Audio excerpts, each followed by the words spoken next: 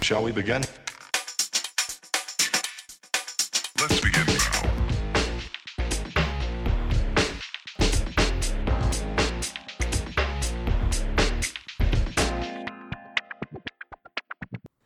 On this week's exciting edition of No Account for Taste, we examine the top small business challenges for accountants to solve, some budget rumours, and of course it wouldn't be January without some self-assessment discussions. So, hello there, I'm Richard Hatsley and I'm joined this week by AccountaWeb's Head of Insight, John Stogdyke. Thanks for having me, Richard. It's great to be here. And we're also joined this week by PracticeWeb's editor, Ray Newman. Hello, good to be here.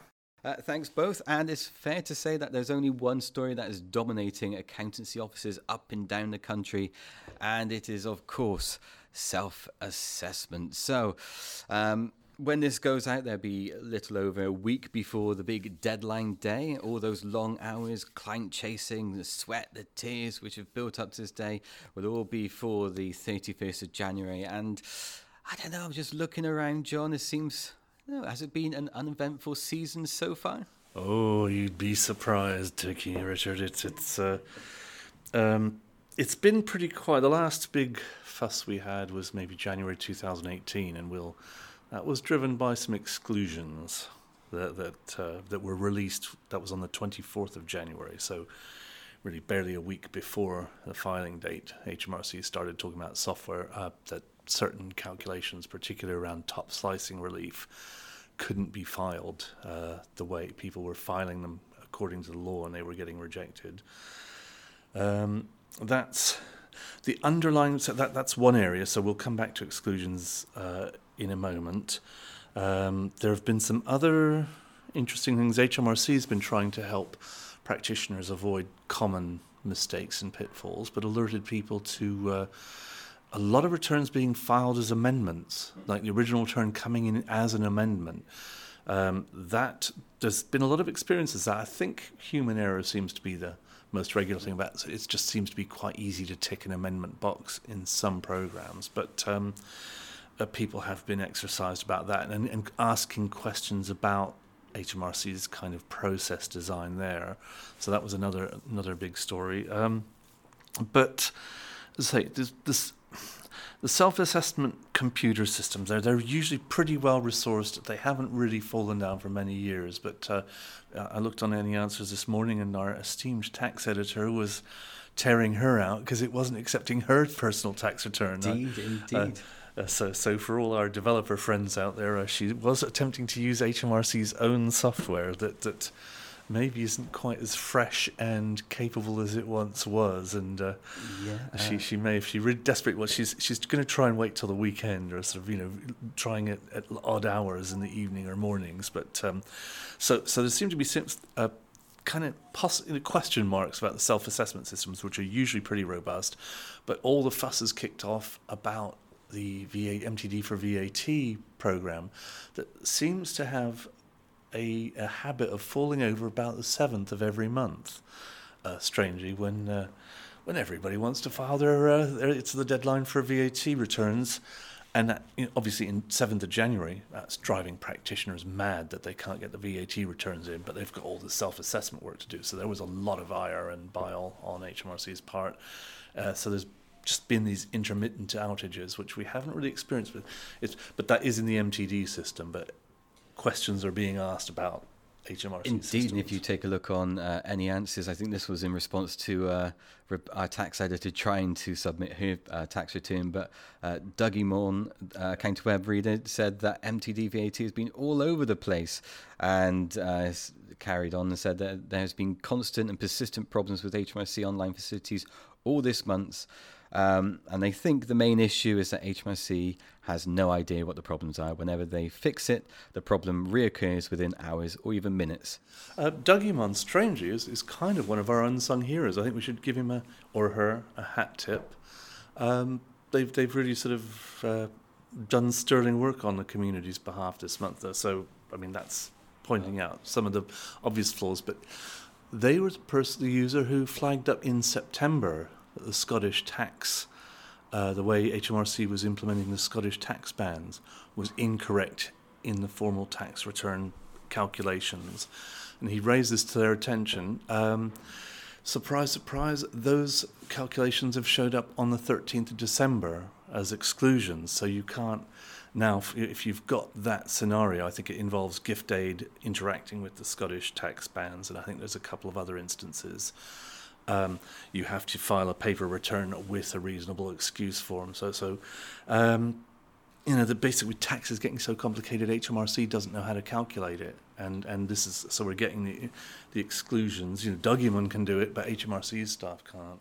Well, Dougymon wins our award this month then for top self-assessment sleuth. And Ray, how about yourself? What have you noticed on the front line? Well, I've been trying to up my LinkedIn game in the last few months. I've been hanging out, talking to accountants and watching what's on their mind, and it's really obvious that they've come back from the Christmas break and self-assessment is really all they've got time for, and that's manifesting in generally being pretty quiet, but to generalise, popping up every now and then to express frustration at the odd behaviour of clients. So I noticed this week somebody saying that they'd had to break the news to a client that their monthly fee for accountancy services didn't cover their actual eventual tax bill, that they would also have to pay tax. And people trying to work out how they're going to break the news to clients that even if they get their paperwork in with a few days to spare before the deadline, there probably isn't time for the accountant to do what needs to be done, and they're going to incur a penalty. So there's just a lot of trying to work out how to... The frustration of dealing with clients who you've been telling for months they need to get something done by, ideally before Christmas, and they're still bringing stuff in at the middle and end of January. Well, I'm sure if it hasn't happened by the time we record this podcast, probably by the time it gets released, there's going to be a thread up on Any Answers of probably entitled that stupid client did this, ... The crazy things clients do. My other favourite thing about self-assessment season is it encourages probably some of the most weird and wonderful questions on Any Answers. They always tend to pop up around about January. By far my favourite this past week was a thread entitled Four-Legged Assistant. So this was a sole trader client who had bought a dog. He's a psychologist, the client, not the dog. And they have advised... whether the dog is there to help with client treatments. They've capitalised the cost of the dog in their fixed assets and put all the dogs put the dog costs all through the books.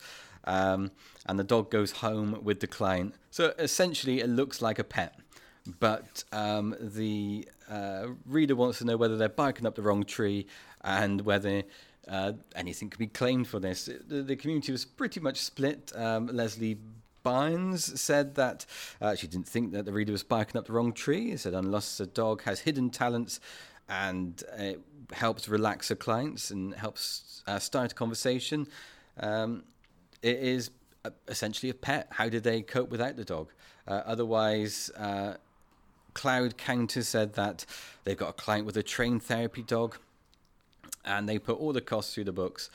So split on that one, so certainly one to look out for on Any Answers. And we'll talk a little bit more about self-assessment later on in the show, but without further ado, we have a little bit more information from you, Ray. And last time a couple of times ago when you were on the podcast, you were talking about a report that Practice Web has commissioned, and this time you come with another report. So tell us a little bit about this one. That's right. Well, we've got a whole programme of research planned for this year where we're going to be digging in particularly into what SMEs want from accountants. That's sort of the top level question we're asking. And one of the resources we have at hand is a website called UK Business Forums, which I'm the managing editor of, and that is a place where SMEs, it's a well-established website, and fairly active. Web forums are one of those things that in a lot of areas died out a few years ago, but they still seem to live on in our world because it's a place where people can come and share professional advice and talk to their peers. And UK Business Forums... I think you'll find, Ray, it is kind of a superior user experience generally than that Twitter maelstrom, the Twitter herd. Twitter nonsense, It never catch on. But people, SMEs there, it's usually people who are running smaller businesses. Quite a lot of people prop up there. They're just in the process of starting a business and they have what seem like fairly basic questions. Others are real veterans who've been around for years and they like dispensing advice. But what we've got is this huge body of data on what people are worried about, what's on their minds, and then also actually some of that qualitative stuff about what's really worrying people and statements about what they're thinking and feeling. So my colleague Melissa Tredinnick, who has, I think, what you would call a galaxy brain, has been digesting all of this data and has produced a report which we'll be releasing fairly shortly, which just breaks all of that data down and specifically tries to make sense of it for accountants. What can you do based on this information we have about what's worrying SMEs. So one of the, headline bits of news out of that is that accounts and finance issues are a big topic. They're a thing people talk about all the time on the forum. So although they could talk about almost any aspect of business, it's quite often things like VAT is a big issue. So we know that VAT was mentioned in 259 titles of threads on the forum in the last quarter of last year. It's a thing that's more than any other single word. It's a thing that's really on people's minds. And that's quite often about how does VAT apply to specific products. So people, when you're putting together, as I do, accountants' websites and you're writing the content, you tend to go with these big headline sectors, and you realise that there are all these strange little niche businesses where people are, importing fountain pens from China or whatever, and suddenly all these questions come up. Is this strange item or this strange product you've never even thought about, what's its VAT status? So there's lots of really specific questions like that. And the opportunity there for accountants is answering those questions preemptively. And actually, Ray, I was going to say earlier, some of those long-serving members are accounting web members. You definitely see some familiar faces when we pop over to UKBF, and they're doing that precise thing of there's often a mistake on accounting web where people slag off and tell like small businesses to go away if they ask a question here, which isn't quite the right way to do it. Sort of give them a morsel and say, "Oh, that's interesting. You will need to go into that more detail. Message me." It's a prospect. It's a marketing opportunity. So the smart people at Accounting Web are going to UKBF, where they've got a great little audience for that. But your data absolutely matches what the accountants are asking on Accounting Web. VAT perennial, top question, top topic for reads and questions. So we see the same thing, and I don't think it just affects importers of chocolate body spray and Jaffa cake retailers. Well, I'd say the other interesting thing that Melissa's pulled out in her research is the emotion behind some of it as well. So it's interesting looking at accountants feeling frustrated by clients on LinkedIn, as I'm seeing, and then some of those clients, I suppose, expressing their feelings on UK business forums, and people saying things like that, having failed to register for VAT on time, they felt nearly hysterical, having been up all night completely stressed. And it's just reminding people that there are real human beings behind it, and there's real emotion, and that if you can, with my marketing hat on, if you can connect and engage with people on that emotional level, you stand a much better chance of winning their business, I think, rather than that sense that I think, sometimes the sense that an accountant is can be a little bit I can say anything I like about accountants because my partner's an accountant, that they can be a little bit less emotionally intelligent sometimes, and if you can be that emotionally intelligent accountant, you've got the chance to engage, I think. Take that pain away. Exactly. Another topic, John, that I know you're very interested in, MTD, which, as we've said, feels like a thing that was kind of an issue for us a year ago, but for a lot of SMEs on UKBF has just become a live issue because things came into effect last April, and it's finally got to the point where they actually practically have to do something. And in quarter 4 of 2019, suddenly lots of people popping up on UKBF saying, what's this about software? Do I have to pay for it? What's going on? Help.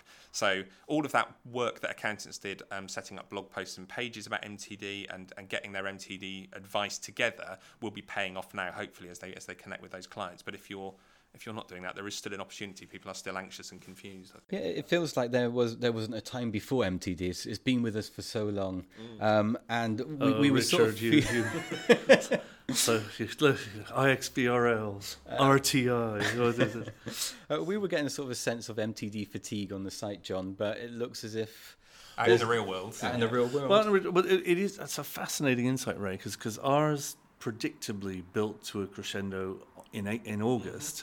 That was the first time the sort of mandatory stagger group had to go in. So it was August, September, October were all the first sort of experiences of the small businesses of MTD for VAT filing. So the accountants, I guess, got the first wave through and worked out they had a way of dealing with it, and it's really fell away. The fact it's only just percolating through to the sort of small businesses on UKBF is fascinating. It shows, partly maybe an educational issue there, but just that classic don't confront a compliance issue to absolutely the last minute or after the last minute. That tendency, again, is that thing that people are grumbling about with self-assessment on LinkedIn, the last minute tendency. And interestingly, just tying that back to sort of evidence as well, the hardest audience in the world, the newsletter audience. You send a newsletter out, it's very lucky to get people to engage with that. The numbers are often quite low. And what we saw with that is that a piece on MTD 6 months on got the highest engagement of any newsletter we've sent out last year. So people are genuinely interested in it and engaged. It really prompted some interest. Well, fascinating stuff, Ray. And before we move on, we must talk budget. I know we're probably going to be talking about this for the next couple of podcasts anyway, but since I think you were here last month, and we were talking post-election, and we were theorising then about what could potentially be in the budget, and it seems like a few kite flying exercises have been happening over the past weekend. So you want to tell us a little bit about that? So the big story at the weekend was a story in the Times quoting Boris Johnson saying that I have to tell you the Treasury is fulminating against entrepreneurs' relief because there are some people who are staggeringly rich who are using that relief to make themselves even more staggeringly rich. And as far as I could tell, this statement just sort of seemed to float out of nowhere. And as you say, a kite flying exercise. Let's see how people react. But bearing in mind the issue Boris Johnson has had in the past couple of years with being seen to be somehow anti-business. I don't know how he's achieved that, but he's managed to engineer himself into a position where he's anti-business, and this seems to almost back that up. I think it was the expletive business I remark think that he... John, yes, yeah. But But again, I don't think there's anything accidental in that. I think he's calculating quite carefully where he can position himself. I find his arguments intriguing because I think if you're, from what we've seen, if you're a Treasury insider, entrepreneurs' relief is one of those complicating calculations that makes it so hard for them to get the tax liability calculations right in self-assessment. So if you could eradicate, I mean, it would be some entrepreneur. We would drain some of the enthusiasm for our nation to invest in speculative business ventures, but it would take away not all of them, but one of those sources of calculation. So rhetoric aside, it kind of fits with the general trend towards simplification and making things a little bit more lean. Yeah. What fascinating stuff, and I'm sure over the next couple of episodes on the No Account for Taste podcast, we're going to be talking more about the budget. I don't think we can avoid that. So it's been so long, Richard. It's been. I've missed it. Yeah, not. And we'll talk about budget. We'll make some guesses, and then we'll see. 100% of them will be wrong. That's it. Budget bingo. Yeah. And we couldn't finish today without taking a look at the HMRC's annual frivolity. Is of course their annual list of the most ridiculous late filing excuses. It's back again only this year. HMRC has decided to give out us the somewhat worthless prize of the worst excuse of the decade. So here is the top of the charts this week, this decade. It's the worst excuses or best excuses, depending on how you look at these things. At number 6, this late filer claimed that they were at the top of a mountain in Wales and couldn't find a post box or get an internet signal. At number 5, the always classic, my dog ate the post. And again, every year that one comes up. At number 4, my hamster ate the post. We're going through the different pets. At number 3, someone claimed that they've been cruising around the world in their yacht and they were only picking up posts when they're on dry land. So perhaps they were going on quite a long trek there. At number 2, a DJ claimed that he was too busy with a party lifestyle, spinning the decks in a bowls club. And so for some reason he couldn't file his tax return. And at number 1, and this one should be familiar to anyone who follows this list every year, where someone claimed that their mother-in-law is a witch and they put a curse on them. And so for that reason, they couldn't file their tax return. And that one, oddly, they did accept. And also on the Any Answers forum, you could tell that it's self-assessment season again, because we've got the annual list of what music should I listen to whilst I'm on hold with HMRC. And John, there's a few highlights that came out on that one. Oh yeah, we went back and dusted off the Spotify playlist. I particularly liked White Van Man, the Account Web member. They suggested that Ken Dodd Tears is what you should be listening to whilst listening, instead of listening to HMRC music. A famous lover of the UK tax system, Ken Dodd. Indeed. Yeah. And John, I think some favourites included. I Fought the Law and the Law Won. That came out this time. What were the other ones they suggested this year? I've lost. Max from the Income Tax, the Sophie Tucker one. I did listen to that to just check that the list was still working. Well, I think my favourite was, I think it was one of your suggestions, John, which was Hanging on the Telephone by Blondie. So be sure to look up that list when you're on the telephone the next time you're calling in to HMRC. So there's plenty there on the forum there to get involved in. But that's it for the show today. Ray, where can we find out a little bit more about yourself? If you keep an eye on practiceweb.co.uk, and we've got an active blog there that I post on fairly regularly, and also an insight section, which is where we'll be publishing the UKBF report in the next couple of weeks. Smashing stuff. And John, if anyone would be wanting to track you down on any social platforms, where can they find you? John the Unspellable Stockdykes. That's John STOK, no space, on Twitter. I lurk behind the scenes at Accounting Web UK on Twitter as well, but I'm out there on LinkedIn as well. So all the usual places. Great stuff. And for all your news, be sure to check out accountantweb.co.uk. And until next time, where I think we're going to be joined again, John, by yourself, and also Rebecca Cave is going to be joining us then, and that's in a fortnight's time. So tune in then. But until next time, this is the No Accounting for Taste podcast. I'm Richard Hatchley, and thanks for listening.